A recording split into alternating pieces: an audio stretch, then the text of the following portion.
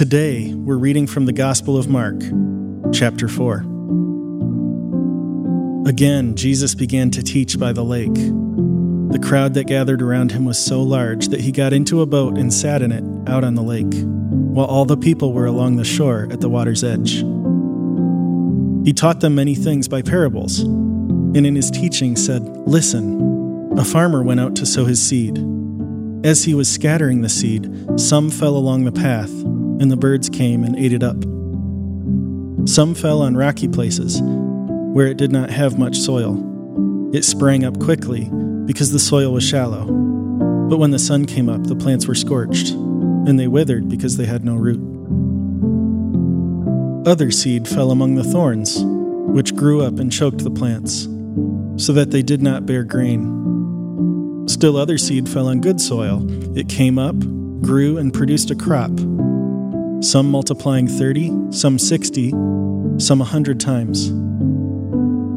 Then Jesus said, "Whoever has ears to hear, let them hear." When he was alone, the 12 and the others around him asked him about the parables. He told them, "The secret of the kingdom of God has been given to you.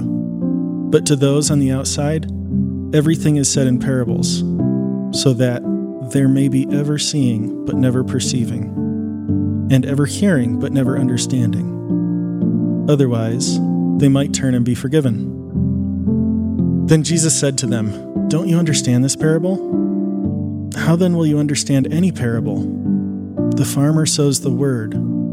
Some people are like seed along the path where the word is sown. As soon as they hear it, Satan comes and takes away the word that was sown in them. Others, like seed sown on rocky places, hear the word and at once receive it with joy. But since they have no root, they last only a short time. When trouble or persecution comes because of the word, they quickly fall away. Still, others, like seed sown among the thorns, hear the word, but the worries of this life, the deceitfulness of wealth, and the desires for other things come in and choke the word, making it unfruitful. Others, like seed sown on good soil, hear the word, accept it, and produce a crop, some 30, some 60, some 100 times what was sown." He said to them, "Do you bring in a lamp to put it under a bowl or a bed? Instead, don't you put it on its stand? For whatever is hidden is meant to be disclosed, and whatever is concealed is meant to be brought out into the open. If anyone has ears to hear, let them hear. Consider carefully what you hear," he continued.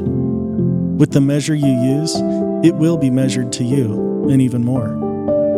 Whoever has will be given more. Whoever does not have, even what they have will be taken from them."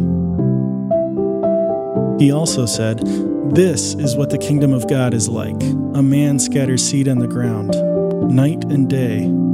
Whether he sleeps or gets up, the seed sprouts and grows, though he does not know how. All by itself, the soil produces grain, first the stalk, then the head, then the full kernel in the head. As soon as the grain is ripe, he puts the sickle to it, because the harvest has come." Again he said, "What shall we say the kingdom of God is like? Or what parable shall we use to describe it? It is like a mustard seed, which is the smallest of all seeds on earth. Yet, when planted, it grows and becomes the largest of all garden plants, with such big branches that the birds can perch in its shade."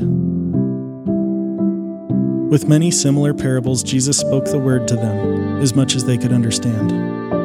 He did not say anything to them without using a parable. But when he was alone with his own disciples, he explained everything. That day, when evening came, he said to his disciples, "Let us go over to the other side." Leaving the crowd behind, they took him along, just as he was, in the boat. There were also other boats with them. A furious squall came up, and the waves broke over the boat, so that it was nearly swamped.